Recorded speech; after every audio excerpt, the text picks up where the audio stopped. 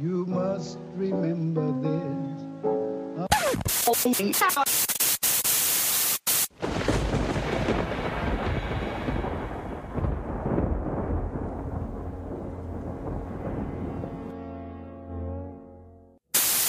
alive! It's alive!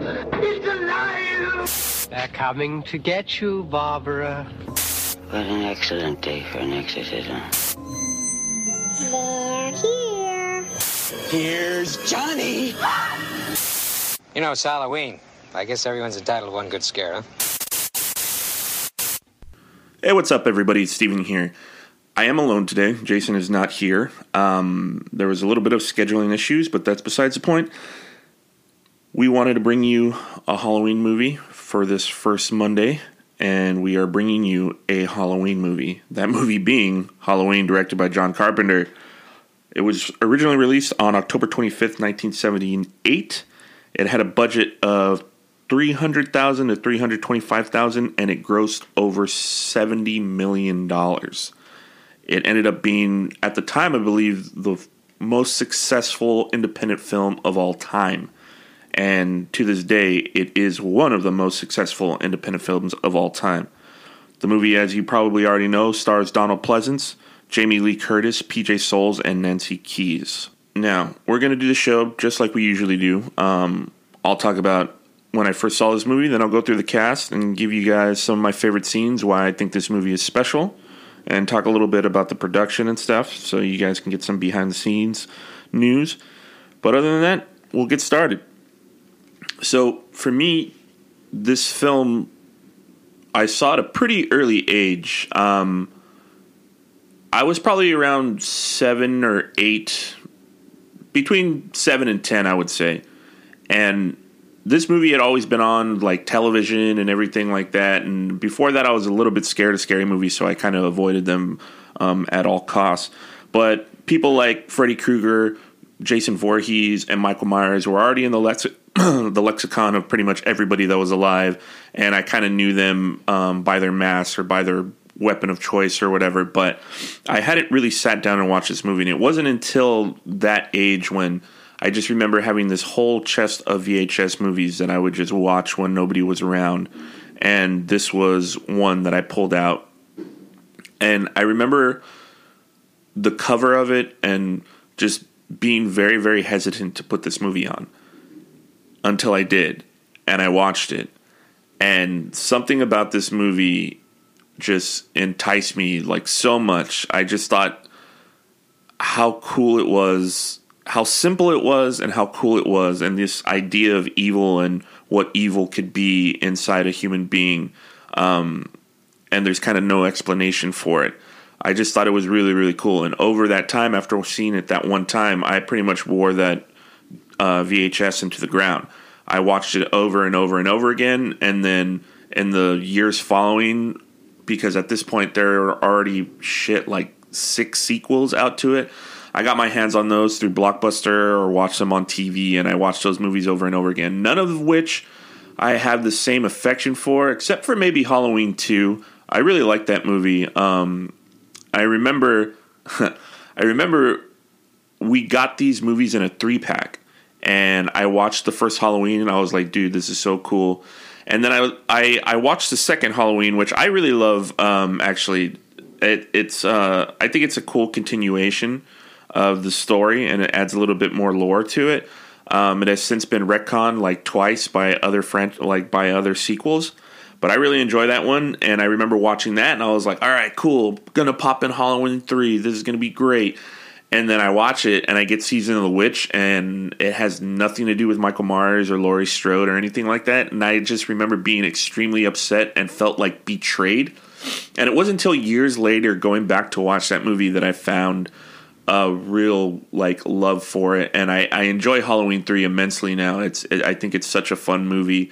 That being the case, I can't really confirm or deny this. Is kind of like shitty internet research and stuff that I've heard from articles and shit like that. But Originally, apparently, the idea for the Halloween series, it was always meant to be a series, but they were supposed to be like standalone films. So you're going to have one about a mass killer stalking babysitters, and then you're going to have another one about what Halloween 3 is about, and then like an anthology series. So each one would be different with a different story, but they all took place on Halloween. Now, this movie was supposed to do that, apparently, but it came out and it was so successful that before they went forward with their new story, the studio was demanding that they make a sequel to Halloween. And that's why we got one so quick, and that's why the next film right afterwards was Halloween 3, Season of the Witch, that had nothing to do with Michael Myers. And he's in that movie, but only on TV because somebody is watching the original Halloween. And then after that, you get The Return of Michael Myers, and then Revenge of Michael Myers, The Curse of Michael Myers. It's just so many other sequels. There's other ones that I enjoy, other ones that I like, but nothing holds a candle to the first movie. Even as much as I enjoy the second one, and I enjoy like how it expands on the lore, and I think it's a great follow-up to the film, this movie in general is such a playbook for so many films that came after it. So to me, this is like one of the best movies to watch during Halloween. It's one of the best horror films of all time. Most people hold it as such. And yeah, that's what it was like for me growing up watching this movie for the first time over and over again. So I'm going to get back into talking about the production and what this movie actually took to get done, and the legacy that it holds. But first, I just want to talk about the cast a little bit. So obviously, the star of this movie is Jamie Lee Curtis, and why that's special, and they talk about it in all the production news, is Jamie Lee Curtis is the daughter of Janet Leigh, who was the star of Psycho, who gets killed in the shower, and that's one reason why John Carpenter wanted to cast her, even though she wasn't the first choice. He thought it would be great publicity because, one, he was a big fan of Psycho, and he thought that this was a very similar film, similar idea to a movie. And once her name was mentioned, he was on board with casting her. People know Jamie Lee Curtis pretty well. Like I said, she's obviously part of the Halloween franchise, but she's had an illustrious career afterwards. 1983, she's in Trading Places with Eddie Murphy and Dan Aykroyd, two of the biggest stars in the world at the time. One of my favorites, and I know Jason's favorites, True Lies from 1994. She's in the Lindsay Lohan Freaky Friday remake in 2003, and she was just recently in one of the best films I thought of this year. I think, to be honest with you, the best film I've seen all year, Everything Everywhere All at Once. And obviously she's going to be starring in Halloween Ends this month, and she walked away from this franchise a couple times, actually. So obviously she didn't come back for The Return of Michael Myers. That movie centers around like her daughter, and that was after doing two of these movies. Then in the 1990s, she came back for Halloween H2O, which I find very, very fun. It's a cool movie. And then right after that, they made a sequel to that movie, and it was Halloween Resurrection. She came back for that movie, but she's only in the first scene, and she dies right away. And back then, you think really like you're never going to see her again. Well, first of all, she dies in the franchise. Second of all, you just think that an actress might be done with this, but I think we're living in a time unprecedented in people. Like, there's this whole nostalgia kick. You get all the Jeff Goldblum and Sam Neill and Laura Dern coming back for Jurassic Park. You never thought you'd see them again.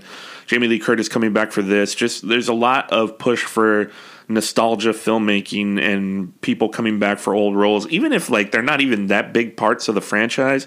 And it kind of doesn't make a lot of sense. But regardless, she's back.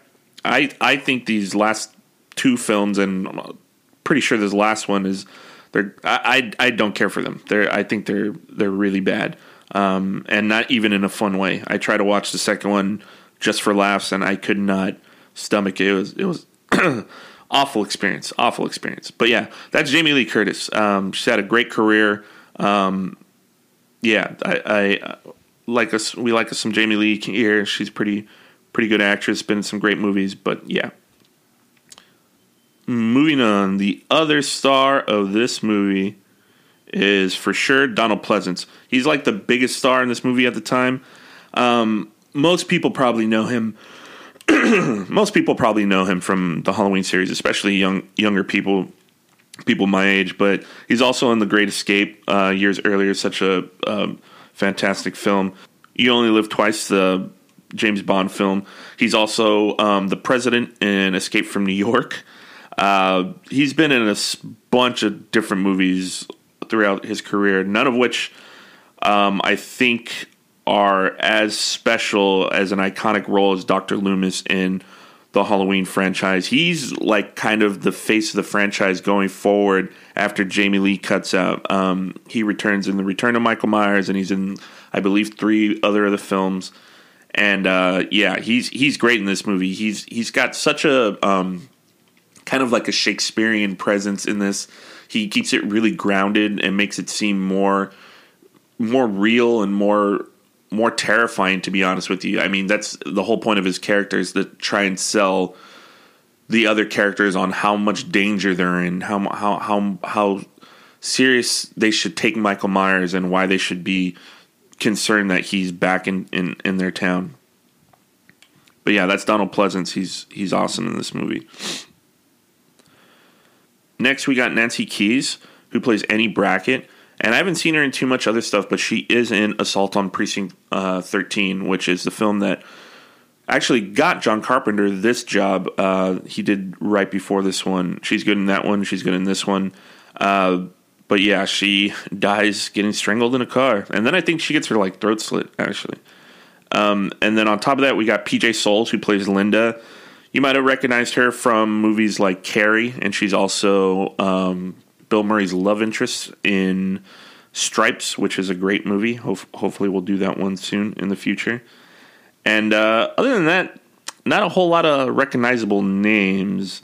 I do want to shout out Nick Castle, who plays, for the most part, Michael Myers, and then Tony Moran, who plays him when he doesn't have his mask on. But other than that, the cast is pretty small. There's not a whole lot of speaking roles in this movie, but yeah, it's a pretty tight-knit cast, and we can move on to the actual story of this movie. So, like I said, growing up, I watched this movie over and over again, and it was such a joy because, like I said, there was at this point, 5 sequels to this movie. There's Halloween 2, Halloween 3, which isn't necessarily a sequel, The Return of Michael Myers, The Revenge of Michael Myers, and The Curse of Michael Myers. And those movies I had seen over and over again, and, there hadn't been a Halloween movie made for quite some time. So, being a little kid, not knowing the ins and outs of Hollywood, I just latched onto this movie and watched it over and over and over again. And, there are scenes in this movie that are definitely a little outdated. They don't seem as realistic. Deborah Hill, apparently John Carpenter and Deborah Hill, once they got the rights to make this movie, they wrote the script together, but they wrote different pieces of it. So John Carpenter came up with the lore behind Michael Myers and all of Donald Pleasence's speeches, which I find extremely fascinating, that work very well. Whereas Deborah Hill, she used to be a babysitter, and she wrote all the dialogue for the teenagers, which for the most part works. The only problem I have is PJ Soles always saying "totally" all the time. I get it; she's a teenager; she says "totally" pretty often, but it's I even as a little kid, I remember watching and being like, "Man, this is a little heavy-handed."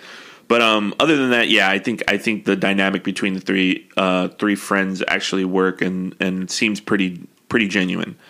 Other than that, the lore that John Carpenter is putting behind Michael Myers as a killer, as his blank face, I just thought was so effective, and something about it was so scary to me. Just the idea that somebody can go so insane that they're not even human anymore, that there's nothing behind their eyes, that something happened to them, something broke inside them, and now they have just one fixation, and that fixation is to kill or to stalk people or something like that. I just thought it was so effective. So when Halloween H2O came out, after that, they really sold like the speeches Donald Pleasance had about the devil's eyes and the darkest eyes and everything like that. So I was so excited when that movie came out, and being a little kid, I mean, obviously that movie's not as good as the originals, not as impactful, but I still think it's a really fun sequel. So I remember watching that movie in the theaters and just being like, wow, this is so cool. But the reason for that being is because the first Halloween is so powerful, and Michael Myers is a powerful character study as well in these first couple movies. So from what I understand, what my research was that the whole idea of Michael Myers being this dude escaping from this mental institution kind of derived from when John Carpenter was in college and he was in a psychology class, and they went to a mental institution, and he saw like an adolescent boy just sitting there, and he kind of just was emotionless, didn't say anything, didn't look at anybody or anything like that, and that kind of just stuck with him, and that's why he uses that as like the prototype for Michael Myers' origins. I met him 15 years ago. I was told there was nothing left. No reason, no conscience, no understanding, and even the most rudimentary sense of life or death, of good or evil, right or wrong. I met this 6-year-old child with this blank, pale, emotionless face and the blackest eyes, the devil's eyes. As far as the movie goes and how the story comes together and the scenes work, I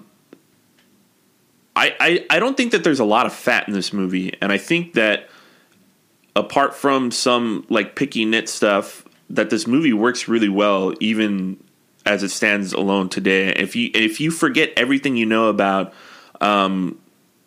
scary movies, everything that Scream called out about slasher movies, if you forget all that stuff, even if you're not a horror fan, you go in and you watch this movie, it works on so many levels. The beginning of it, the origin of Michael Myers just kind of going crazy and killing his sister, I think that's a great opening scene. I like I said, there's some picky nits in there, and there's a reoccurring thing that happens that we noticed the last time we watched this.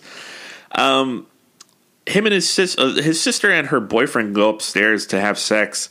Michael Myers walks around the back of the house and then walks in the house, and then the guy that she's having sex with comes downstairs, putting his pants on, tucking his shirt in. It's like, dude, that guy is like a one pump chump, or he couldn't get it up or something, because he was up there way too short of a time. And so that happens a little bit later as well, but that whole sequence, him going upstairs, and the fact that Michael Myers is a child, they don't really explain why he's traumatized the way they do in like the Rob Zombie remake or whatever, but the fact that he's a child and that it's his sister that he's murdering, there's something really eerie about that. Really, really eerie and just really scary. But the last time watching it, he walks out, and it seems as if they wanted it to be a freeze frame, but it's not. The camera keeps pulling out. The mother or the woman that's out there, when they pull off his mask or whatever, she's like standing there with her hands in her pockets. And I was like, in a situation like this, I think your hands would come out of your pockets. I don't know. It was just something that I noticed this last time around. But yeah, I think that scene works pretty well just to set up a little bit of the backstory for it. Because you could start without that scene and just have your doctor expositing all this information to the nurse in the car on the way to a mental institution, and then have a mental patient escape, because so many other movies had done that. I recently watched one called The Slumber Party Massacre, and they didn't give any information about the killer at all. It's just on the radio that he escapes from a mental institution. In that movie, where there are some funny moments, it doesn't do nearly as well of a job at what this movie is doing. It's basically the same premise.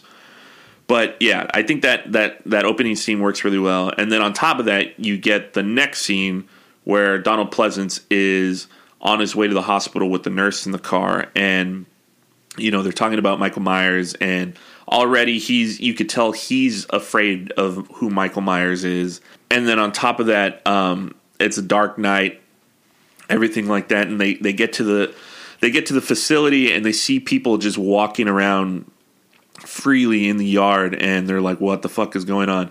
That scene for me always resonated because it just, even though it's been done in so many different things, and I feel like it's been done a lot after this movie came out, you can't really see, like, the only illumination of everything is kind of the headlights, so everything's really dark, and you just see these people in white robes walking around aimlessly, and you're already kind of concerned, and you're not necessarily sure what's going on or why these people are out. Even the nurse, I believe, asks, like, oh, they let them walk around or whatever, and he's like, no, what the fuck?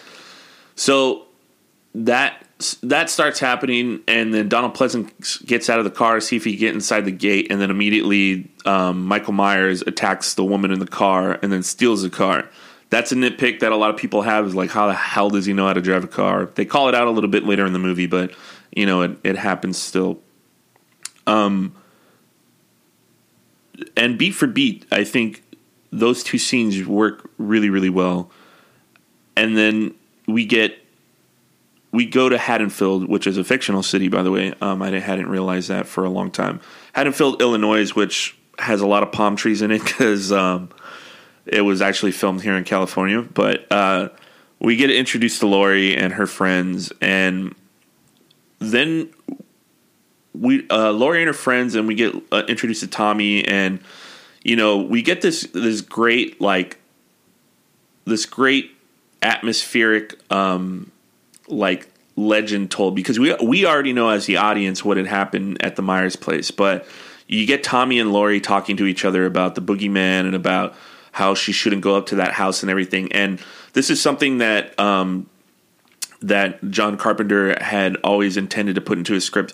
When the producers approached him to make this movie, he had the idea of making like a ghost story, like a haunted house story, not necessarily a ghost story, but he knew, and I agree, there was a place like this where we live, that in every town, especially probably back then, smaller towns, there was a house where somebody went crazy or somebody died or got murdered or something, and the children of the town knew to stay away from it, and probably the teenagers probably wanted to go hang out there and stuff like that. There's certainly a place like that near where I live, and you know, he wanted to put that in there, and that's where that atmosphere comes in, and I think it's very well done. It's subtly done, but also not at the same time, because we know that this dude murdered his sister a long time ago. But Laurie's not concerned with it. She doesn't think anything of it. And nobody else mentions it besides the kid until later on when she asks Dr. Loomis who the boogeyman is. But yeah, another thing that I noticed, Jack Palance has some great speeches in here, and he's got, I love him talking to the police officer or the sheriff of the town, telling him about Michael Myers and him having the devil's eyes and stuff like that. It's very impactful. However, Donald Pleasence is barking orders at that sheriff all day.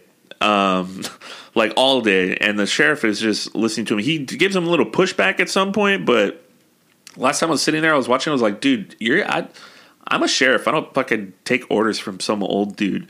But I get it. He's concerned. He sees this guy is fucking going crazy trying to find this dude. But yeah, one of the things, there's a few nitpicks in this movie that I was like, come on. Donald Pleasence, at the very end of the movie, well, not the very end, but close to the end of the movie, he's been outside Michael Myers' house all fucking day, scaring little kids, and then he notices the car that Michael Myers stole is parked, like, almost directly across the street, which is kind of ridiculous, but, you know, like we said, nitpicks. But yeah, I like all the stuff with Donald Pleasence and him trying to convince the cop how dangerous Michael Myers is. All those speeches that he gives are really, really cool, and I think those are what reinforce to the audience the severity of what could happen, because at this point we see that Michael Myers killed the guy who he stole his jumpsuit on the side of the road. And then other than that, he hasn't really killed anybody. And the first person he kills is a dog, or the first thing he kills is a dog. And then he starts killing the girls. But before all that, like I said, all the killing happens in the last act of the movie. Whereas most horror movies these days, there's got to be a kill every 10 minutes or something just to keep people interested. But what this movie does really well is heighten the suspense to the point that it's almost like a like a tea kettle. Laurie walking around at school just feeling like somebody's watching her, and then seeing somebody watch her, and then him being on the street when they're walking home, and then him being in by the laundry lines outside of her window. All that stuff builds the suspense up so much. And then finally, once we as the audience know that Linda's already dead, that Brenda's already dead, but not Brenda, I'm sorry, but that her friend's already dead. But once she gets to the house and all these bodies start popping out, that's when the water starts to boil over, and that's when we get really good parts of the score that John Carpenter composed himself.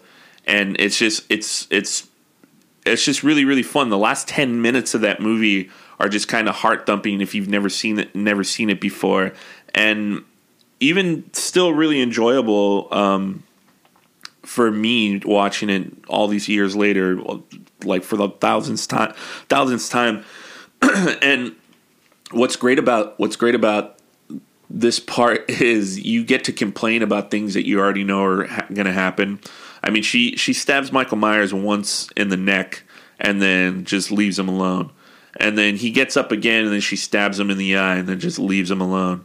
And then, it's just a trope that we're so used to in horror movies, and everybody's like, dude, just keep stabbing him or keep shooting him or whatever. But at the time when this movie came out, there wasn't a whole lot of that going on in movies.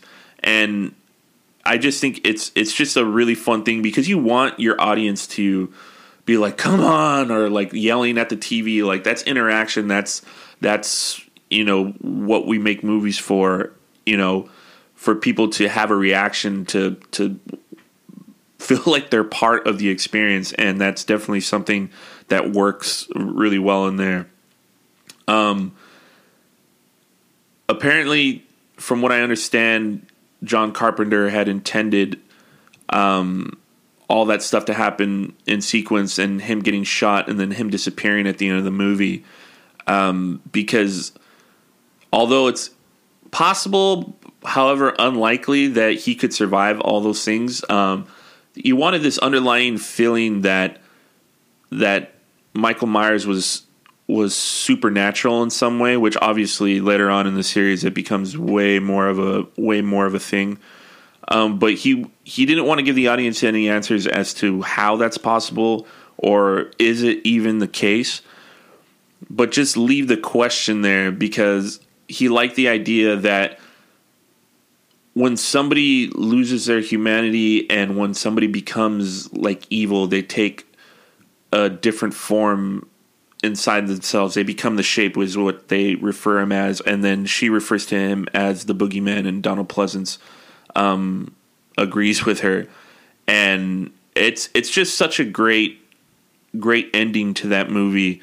Donald Pleasence finally comes and saves the day. He unloads on this dude and knocks him out the window. And for my money, I can't tell you about the first time I saw this movie, but I can only imagine being there in 1978 watching this movie.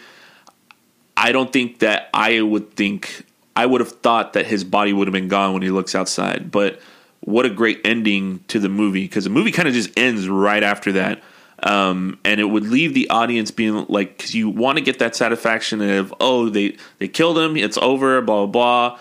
I don't have to worry as a babysitter of this guy showing up, but then you look outside and he's gone. And I think that's a great ending to this movie. It's just leaves so many open-ended questions, and it leaves you kind of looking over your shoulder, leaving the theater yourself. And yeah, it's just done really, really well. And like I said, All these things have been done over and over and over again in movies since it came out. But this was one of the first times a lot of things happen, and it's the playbook for so many movies to follow after this. And it's just such an important piece of cinema in general, but the horror genre, this has got to be in the top 5, if you could argue the best Halloween movie of all time. Not considering the title, but which also is strange to me because people have been making horror movies for decades at this point, and nobody had ever made a movie, one, called Halloween, or two, kind of taking place on Halloween, where that was the whole idea behind it. But yeah, I love this movie. It's something that if I can watch it during October, I definitely will watch it. I don't own a copy of it anymore. I haven't in years, but we wanted to do it for this podcast. You guys wanted to do it on here. We voted for it. I don't think that I could actually do the last bit of the podcast because there have been remakes. There have been sequels. I was going to say there haven't been prequels, but the Rob Zombie remake goes a lot more into Michael Myers' younger life. If you guys care about my suggestions, and you've heard that Season of the Witch is shitty, I don't think it is. I think it's a great, fun movie. It's not Halloween, and it's not a masterpiece or anything like that, but it's a really, really fun movie. It's a different take on just a different Halloween story. I personally enjoy Return of Michael Myers and Revenge of Michael Myers. The Curse of Michael Myers, which is the one with Paul Rudd in it. That one I think is not great. And then I enjoy Halloween H2O. Resurrections is fucking ridiculous, but it's fun enough to laugh at. As far as I really enjoy Rob Zombie's remake, the first one. I think that movie's pretty well done, and it moves away from the camp and turns it back into like a terrorist scenario. The second one, however, I hated. I remember being so excited to watch that one, and I went in and I was like, "This is fucking garbage." But apparently, the studio was so involved in that movie that Rob Zombie tanked it on purpose. But that's just something I read. I'm not sure if that's actually true. But considering the vast difference of how good those two movies are, it kind of makes sense. But anyway, and then these new ones, I wouldn't ever watch those movies ever again. I think they're really, really bad. They can't decide whether they want to be serious or they want to be campy, and it makes for a really bad movie going experience, in my opinion. If you guys like them, that's great. But yeah, I don't enjoy those movies at all. But yeah, that's what I'll say instead of coming up with my own idea for a sequel or prequel or remake. If you guys want to watch those movies, go right ahead. And yeah, that's the podcast. I hope you guys enjoyed it. Sorry again that Jason isn't around, but people got places to be. But we wanted to make sure we got this out today because for me, my personal favorite time of year is this time. I love these movies. I love talking about these movies. So yeah, for Play It Again, man, I'm Steven Valdez, and we will hopefully be back together in the studio next week with another scary movie. Make sure you're checking out the Instagram, check out the polls, see what movie we're going to be doing next. I believe we're doing a zombie feature, so you're going to have to pick between two zombie movies, and then we'll see which one we do. Other than that, we'll see you at the movies next week, guys. Bye.